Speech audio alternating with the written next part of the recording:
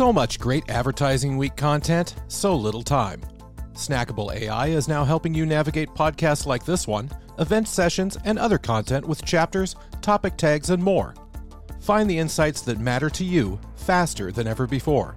Learn more at snackable.ai.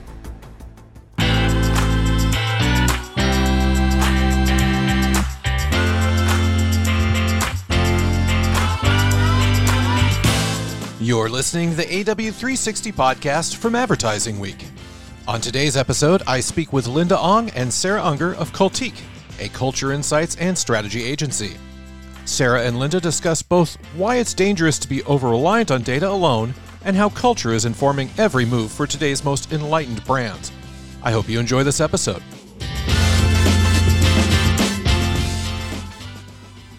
Linda Ong and Sarah Unger, welcome to the AW360 podcast. Glad to have you on today, or rather, as the case might be, glad to have you back today. Thank you for having us on and back. Thank you. My pleasure. So give me a little information about Cultique and what y'all do there. Linda, let's start with you. Sure. Well, we're in the business of culture. And so what that means is we help brands and companies identify what their POV on culture is. We really craft a bespoke perspective. It's based on their brand, their business goal, and their audience, and really help them understand how to stay aligned with really fast moving times and to use culture as a power tool and a competitive advantage differentiator and really a way to understand their audiences on their own terms. Sarah, anything to add? Yeah, I think that we think about this discipline as something that's so mission critical as the changes in the world seem to accelerate with each passing moment. And so my point of view on this, and we always say to clients, is if you don't want to do your business in a vacuum, then you need to have a really good read on the cultural environment. It can really help or hurt your business goals, the way you engage with culture, the way your audience perceives you. And so we are eyes and ears for the people who we work with. Great. Well, a couple of things on that note. The industry has been over-relying on data for quite some time. I also think that on top of that, we've seen so many cultural shifts in the past couple of years, probably the understatement of the week for me to say that. What sort of advantages are you seeing in terms of the shift to working within culture with brands? Yeah, I mean, I'm happy to take that first. You're 100% right. We've seen more change happen in culture in the last 24 months than have happened in the last 24 years, arguably in the last 100 years. It's very difficult for the smartest companies to keep up because there's so many different constituents they serve and so many ways to look at culture. It can be really like drinking from a fire hose. And so what we really try to identify is not just what's happening, which is a lot of what data will tell you, right? Data is very good at predicting the past and very good at telling you what somebody is doing or just did. It's really very unhelpful, and especially in times of great change. We're living in a maelstrom of a perfect storm. Very difficult for data to anticipate shifts that are happening in culture. And we see, even through the course of the pandemic, companies like Zillow or Peloton getting caught flat-footed when they failed to anticipate how shifts would happen as people came out of the pandemic or even as a result of activity and behaviors that shifted. And so, what we think of ourselves as kind of like monitoring the atmosphere in a very windy and, fraught atmospheric conditions. And our clients almost like building rocket ships. And if you look at what NASA does or SpaceX or Blue Origin, they always have to monitor the conditions and the environment before they calculate their trajectory. And that's exactly what we do with our clients. Sarah? Yeah, I would just add that I think what's fascinating about this is, we really do think about ourselves as complementary to data. We're not at odds with other information sources in the slightest. In fact, we end up using any information we can get our hands on. I think just the world is a very messy and gray place, and there's a lot of nuance, as well as contradictory data points that people are constantly grappling with. And we're able to really take a step back and make sense of those contradictions and the contradicting cultural forces and the reliably irrational nature of humans and the answers that they give in surveys. So I think our discipline really is a necessary complement and enhancer of existing data disciplines, and in some cases instead of, depending on the goals, just because of the incredible messiness and contradictory nature of the larger world. I think we see that a lot in, politics and polling. It seems like each election we have new surprises, people not behaving in expected ways. And we have friends who are in this business and we talk to them about the challenges, and it's just so nuanced. It's another reason why we have looked at many of the demographic approaches that companies still take in some ways, because there's nothing better that's readily accepted and broadly used. We've started doing cultural segmentations to really better approach the psychological nuance that we feel the work demands.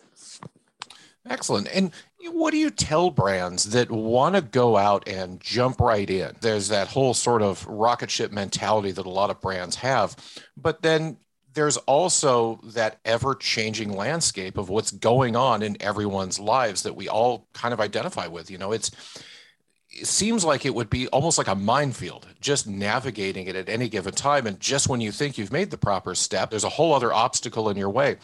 How do you go about really informing brands and letting them know what to participate in, what not to participate in, where to go and where not to? Yeah, that's a great question. And that's exactly really what they come to us for, because we've sort of basically professionalized the academic discipline of cultural anthropology to make it both digestible and very actionable for clients. Part of the challenge is, if you just take the C-suite, for example, never mind every single employee at the company, everybody comes to culture with their own bias based on their own lived experiences, their ideology, their goals, their personal goals and professional goals. And what every company is finding right now, and you see this really impacting the C-suite more than anything, is that when a company's values and actions are out of step with when their internal culture or even just the leadership of the company is out of step with cultural norms on the outside, that's when you get friction. That's when you have, Bob Chapek and Disney having the situation they're having now. That's when you have Bobby Kotick at Activision having the situation that he had, because the expectations of the larger world don't necessarily align with the personal view of culture of the CEO or the C-suite. And so what we really try to understand is, and craft, very carefully, is a very bespoke perspective on what matters, what should matter to the company in terms of what conversations should they listen to, which ones can be more in the background, which ones need to be more in the foreground, which conversations do they actively need to be a part of, which ones do they need to lead, which ones perhaps in the vein of thought leadership should they be creating and inserting into the culture. And those are very different angles to create a conversation, lead a conversation, or join a conversation. And that's even a question that brands, especially now, when they're really being held as sort of the arbiter of values and culture, really need to have a good handle on. And we're seeing that you can have the most experienced team in terms of business, but if you don't have a cultural strategy, which is increasingly what we're doing with C-suite, is helping craft business strategy based on culture, you can really fall in it.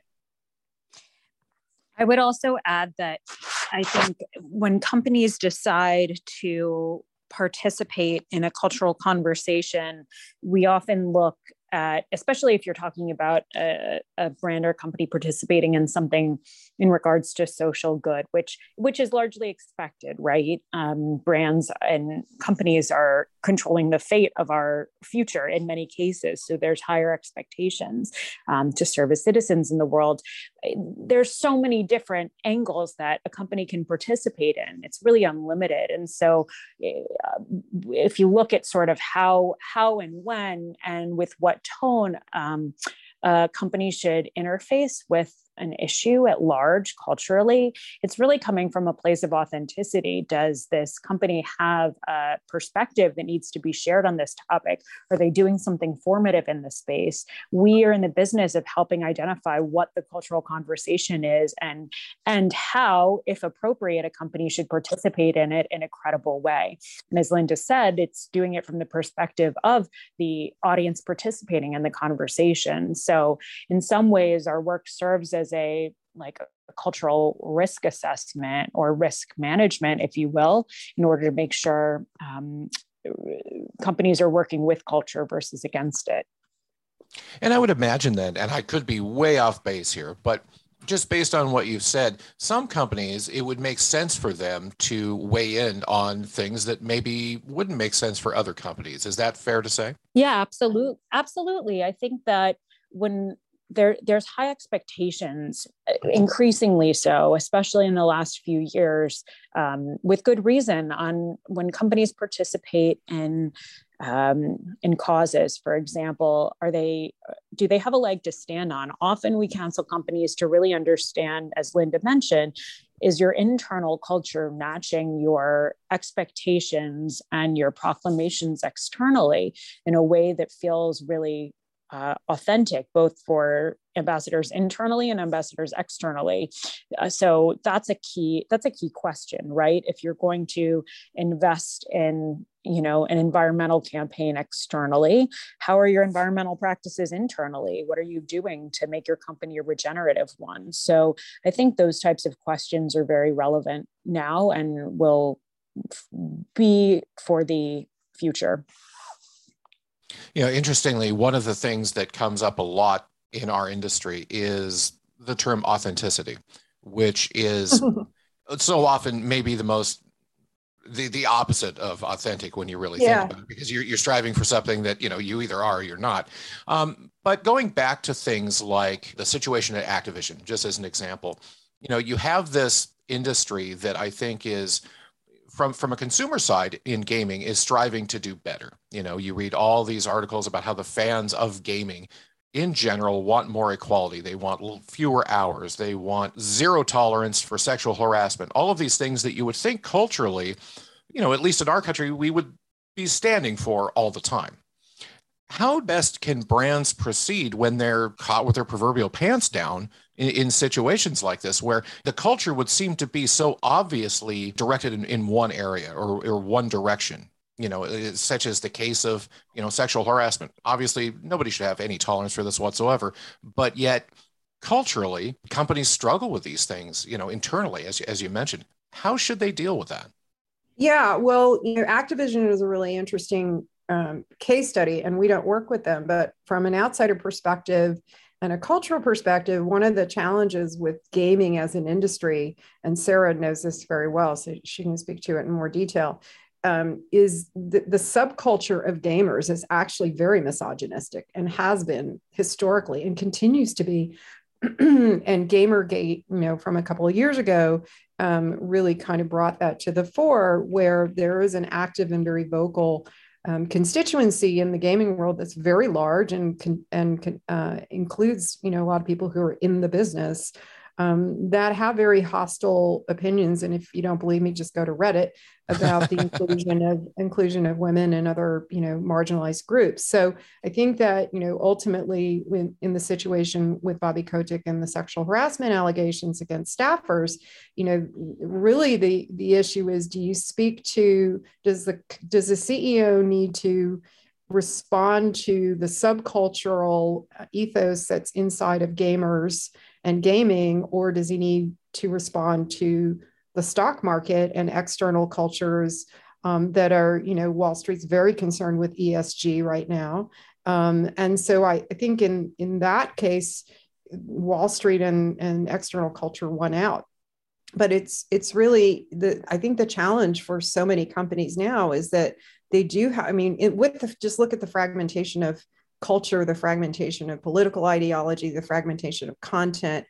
It's multiple constituencies now that have a voice, and culture is different to each one of those. So part of it, and again, it's where we do a lot of the heavy lifting, is identifying for, given a specific purpose or a specific ask, who's the constituency that you need to listen to most. And I would also add, I love your note about, I was laughing at your note about authenticity, because decades ago, I had a client who was using the word authentic in a brand strategy meeting. And I said, well, just tell me what you mean by authentic. And she literally said, I mean, like those faux vintage rock t-shirts they sell at Urban Outfitters.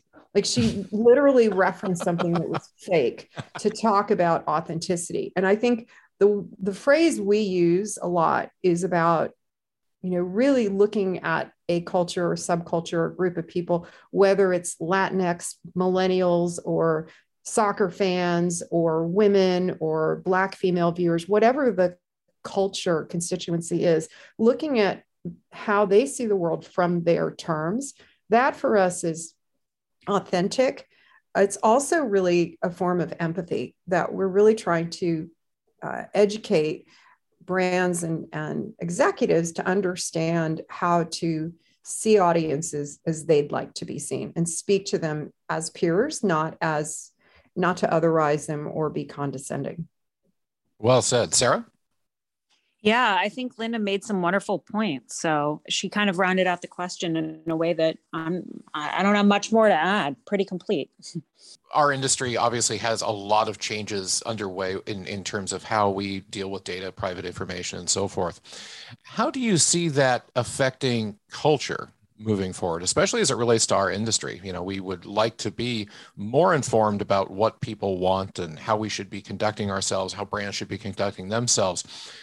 How do you see that playing out over the next 5 years or so? And Sarah, let's start with you. Well, we're bullish on it. I'll tell you that much. I think that, I think in terms of privacy, yeah, we're really undergoing a revolution in terms of just consumer awareness regarding how data is used. I think it's been fascinating to watch evolutions happen internationally. And I think in general, I'm excited to see how this plays out.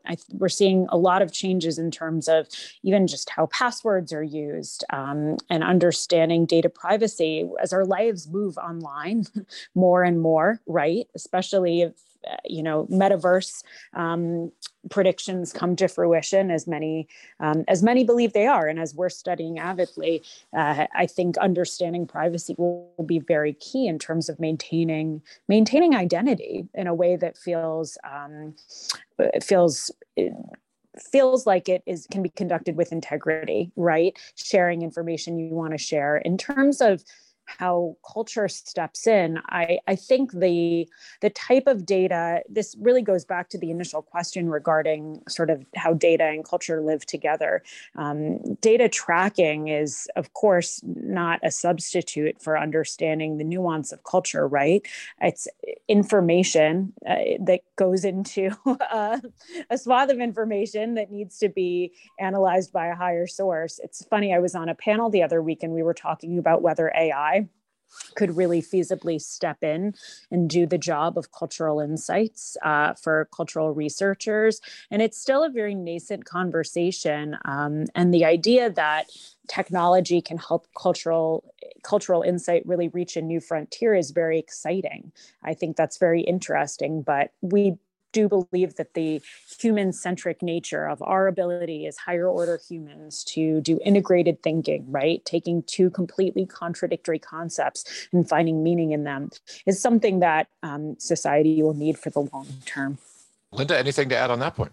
I agree 100%. And Sarah said it really well. I would only add that as privacy restrictions continue to sort of limit the amount of information that brands have about customers, the analysis of culture will become even more important.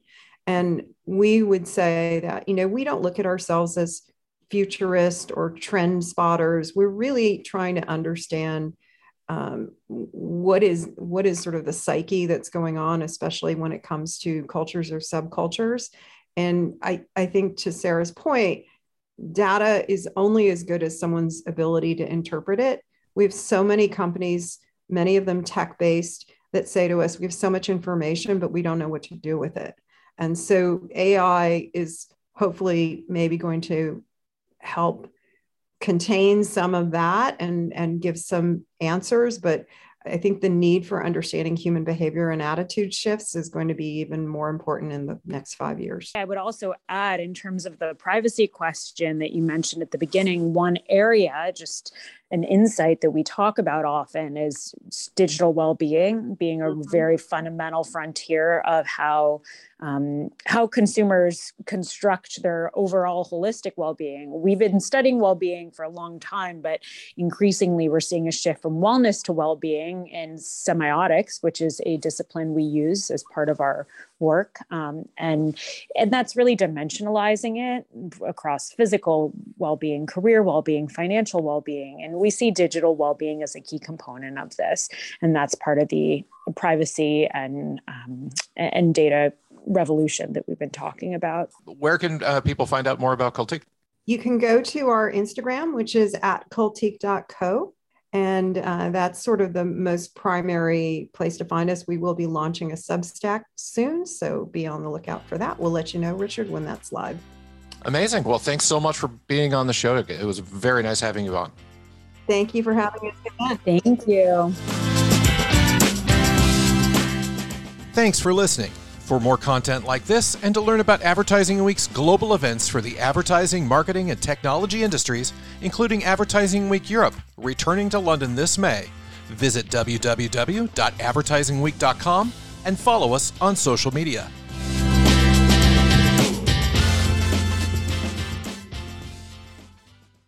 Chaptering and other structural elements for this podcast are powered by Snackable AI. With the ability to unify all content in one place, have AI distill the best insights instantaneously, and share them seamlessly, businesses on Snackable create more relevant value for their audiences faster than ever before. Learn more at snackable.ai.